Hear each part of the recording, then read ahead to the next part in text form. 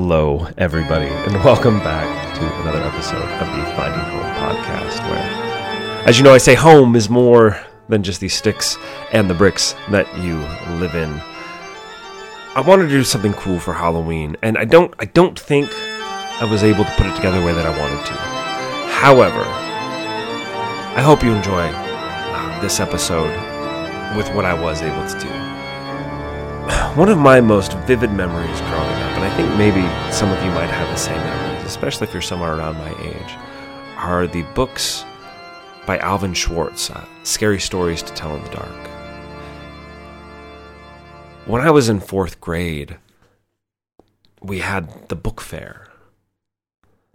And all I wanted from book fair were these books, Scary Stories to Tell in the Dark, and more Scary Stories to Tell in the Dark. Because not only did they have kind of fun, scary stories, but they had like the most horrifying artwork I've ever seen. I still don't understand. I've got these books in front of me, these same ones I got from book fair when I was a kid. And I'm trying to understand how the artist, Stephen Gammell, came up with just horrific landscapes for this book. And just horrifying art. The art is scarier than any of the stories.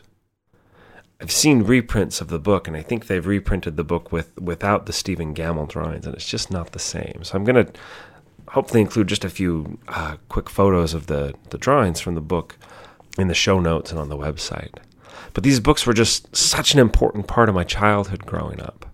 And there were so many stories, and so what I wanted to do is I wanted to tell a few of them, and I've tried to produce them as well as I can in the time that I've got.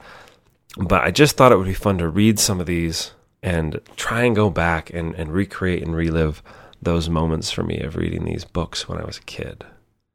So I chose 3 stories. I tried to not choose the ones that were the really heavy folklore ones, like The Hook or The Babysitter or The Call is Coming from Inside the House. And I did my best with the interpretation, guys. I'm not an actor. I just like to talk. I like to do stupid voices sometimes. But outside of that, you're getting just what you get with this. So let's get to it. 3 stories from the Scary Stories to Tell in the Dark series of books.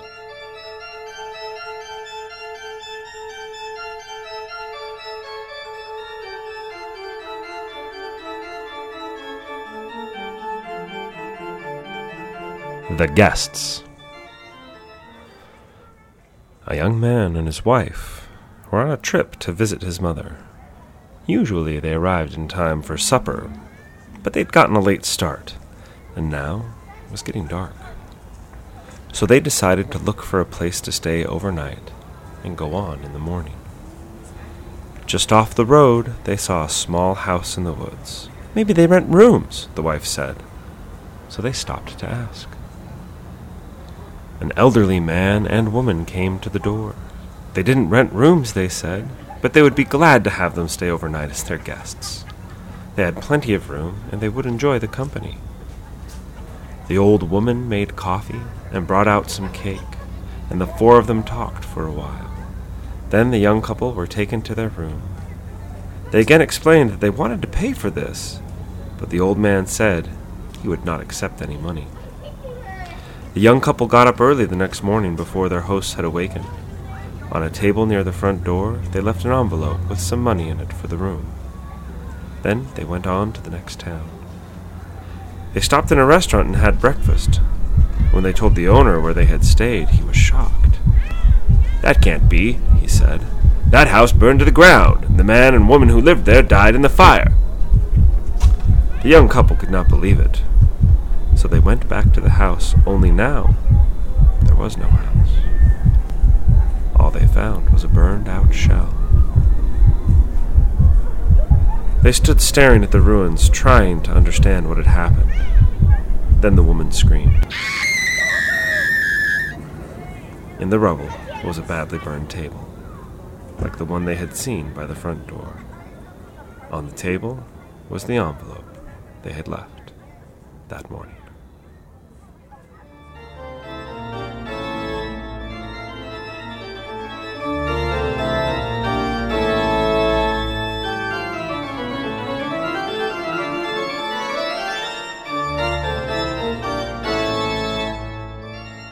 One Sunday morning. Ida always went to the 7 o'clock Sunday morning service at her church. Usually she heard the clanging of the church bells while she was eating breakfast, but this morning she heard them while she was still in bed. That means I'm late, she thought. Ida jumped out of bed, quickly dressed, and left without eating or looking at the clock. It was still dark outside, but it usually was dark at this time of year. Ida was the only one on the street. The only sounds she heard were the clatter of her shoes on the pavement. Everybody must already be in church, she thought. Ida took a shortcut through the cemetery. Then she quietly slipped into the church and found a seat. The service had already begun. When she caught her breath, Ida looked around. The church was filled with people she had never seen before. But the woman next to her did look familiar. Ida smiled at her. It's Josephine Kerr, she thought. But she's dead. She died a month ago. Suddenly, Ida felt uneasy. She looked around again. As her eyes began to adjust to the dim light, Ida saw skeletons in suits and dresses.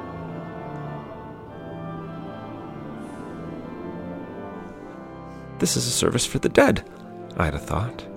Everybody here is dead, except me. Ida noticed that some of them were staring at her.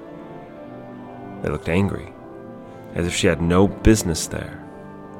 Josephine Kerr leaned toward her and whispered, "Leave right after the benediction, if you care for your life." When the service came to an end, the minister gave his blessing. "The Lord bless you and keep you," he said. "The Lord make his face to shine upon you." Ida grabbed her coat and walked quickly toward the door when she heard footsteps behind her. She glanced back. Several of the dead were coming toward her. Others were getting up to join them. "The Lord lift up his countenance to you," the minister went on. Ida was so frightened she began to run. Out the door she ran, with a pack of shrieking ghosts at her heels. "Get out!" one of them screamed. Another shouted, "You don't belong here!" and ripped her coat away. A third grabbed the hat from her head. "Don't come back!" it screamed and shook its arm at her. By the time Ida reached the street, the sun was rising, and the dead had disappeared. Did this really happen? Ida asked herself, or have I been dreaming? That afternoon, one of Ida's friends brought over her coat and hat, or what was left of them. They had been found in the cemetery, torn to shreds.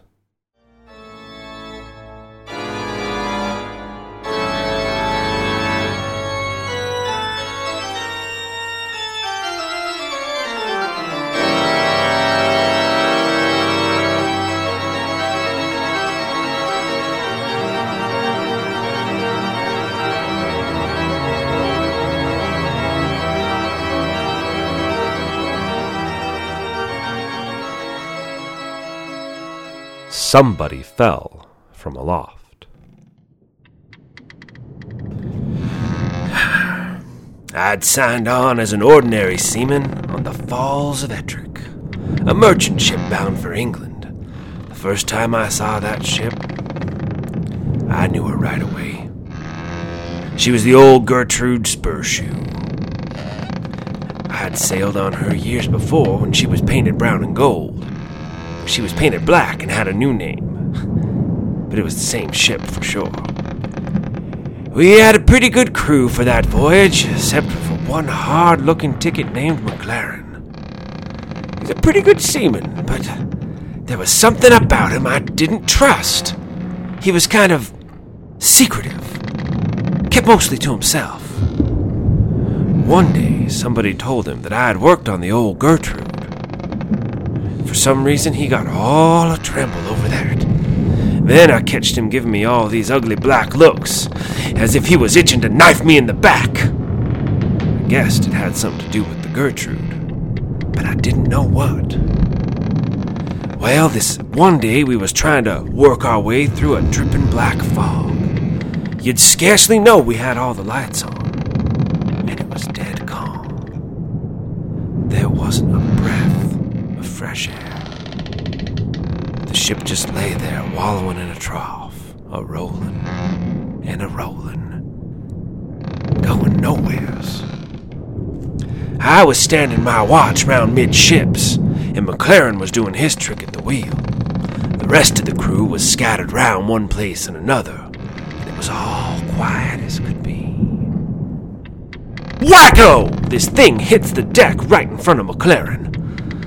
He lets go a screech that turns my blood cold, and he falls down in a faint. The second mate starts yelling that somebody has fallen from aloft. Laying out there just forward of the wheel was someone, or something, dressed in oilskins with blood oozing out from underneath.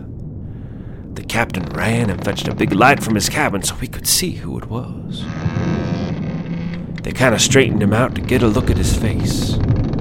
He was a big, ugly-looking devil, but nobody knew who he was or what he was doing up there.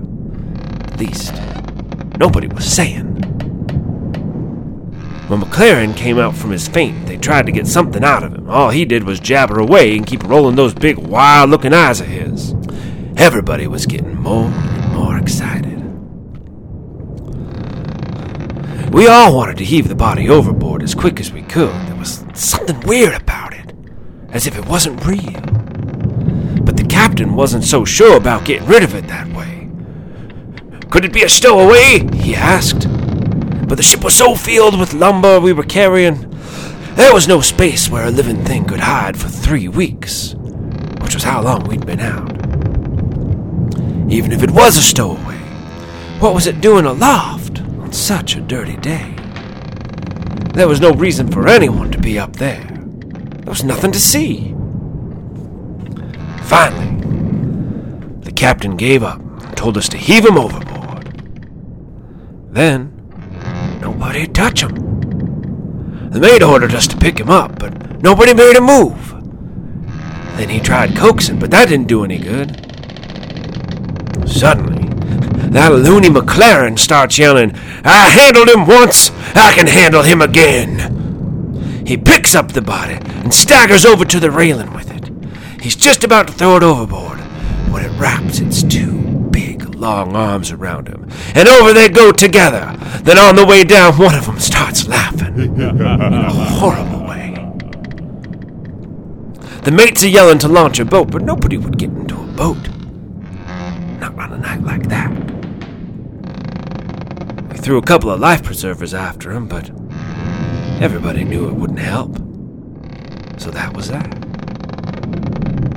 Or was it? First chance I had to go home after that, I went right over to see old Captain Spurshoe, who was captain when the Gertrude was around. "Well," he says, "one trip these 2 outlandish men shipped aboard the Gertrude. One was McLaren, the other was a really big fella. The big one was always picking on McLaren and thumping him around. But McLaren was always talking about how he would get back at him. Well, this wet, dirty night, the 2 of them was up there alone, and the big one come flying down, killed himself, deader'n a herring. McLaren says the foot rope they were using parted, and how he almost fell himself, but everybody who saw that rope knew she didn't give way on her own. She'd been cut through with a knife. After that, whenever we came into port, McLaren thought we were going to get the police after him, and he'd get pretty scared. But we couldn't prove anything, so we didn't try. In the end, I guess the big fella took care of things in his own way. If he was a ghost that came back, that's what he was, if there be things like ghosts."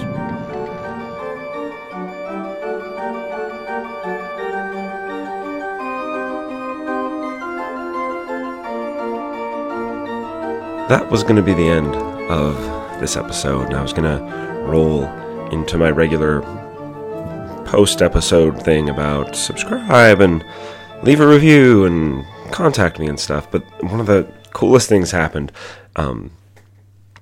While I was editing this episode, my son Keith, he's 7, he came in and he was listening. He wanted to hear the stories. He wanted to hear these stories that I was trying to recreate.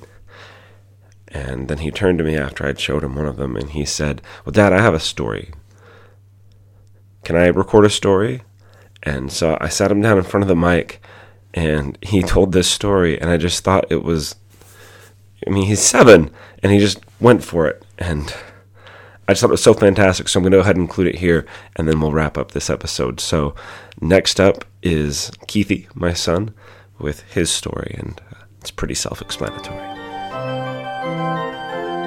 Hi guys, I'm Keith Collister, and I'm going to tell you a story about, it's a Halloween story. I made it up myself, and it's called The Girl and the Ghost.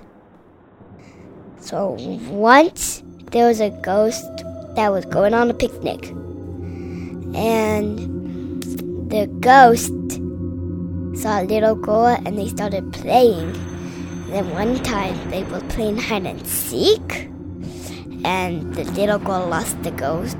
Even though it's invisible, she could still see it. But then she remembered, oh, well, we were playing hide and seek, and his favorite spot is the grave. So she went to the graveyard, and she saw a grave undigged, nobody in the coffin, and she thought, oh, that's where the ghost went. So she went off, and she saw her ghost getting taken away. And yeah, she couldn't handle it, so she was to grab some water or threw him into the coffin and just digged it up. And then they started playing again, and they lived fun until they lost each other. And yeah, the end. Yeah.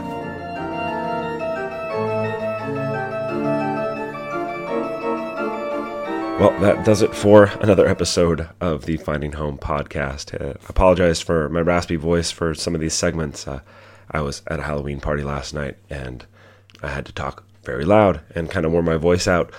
Thank you so much for listening. I hope you guys all have a fun and safe Halloween. Don't drink and drive, etc., etc., etc. If you would like to get in touch with me about anything, please feel free to do so. You can reach me at findinghomepodcast@gmail.com. That's findinghomepodcast@gmail.com. You can also get in touch with me via the website, the contact form that is at findinghomepodcast.com. If you would like to be a guest on the podcast, also reach out and let me know if you've got a project or a business or some great cause that you'd like to come chat about. I would be happy to have you on, and we can discuss that and how we can impact our communities here locally. Next week, we'll be back with another show, I hope.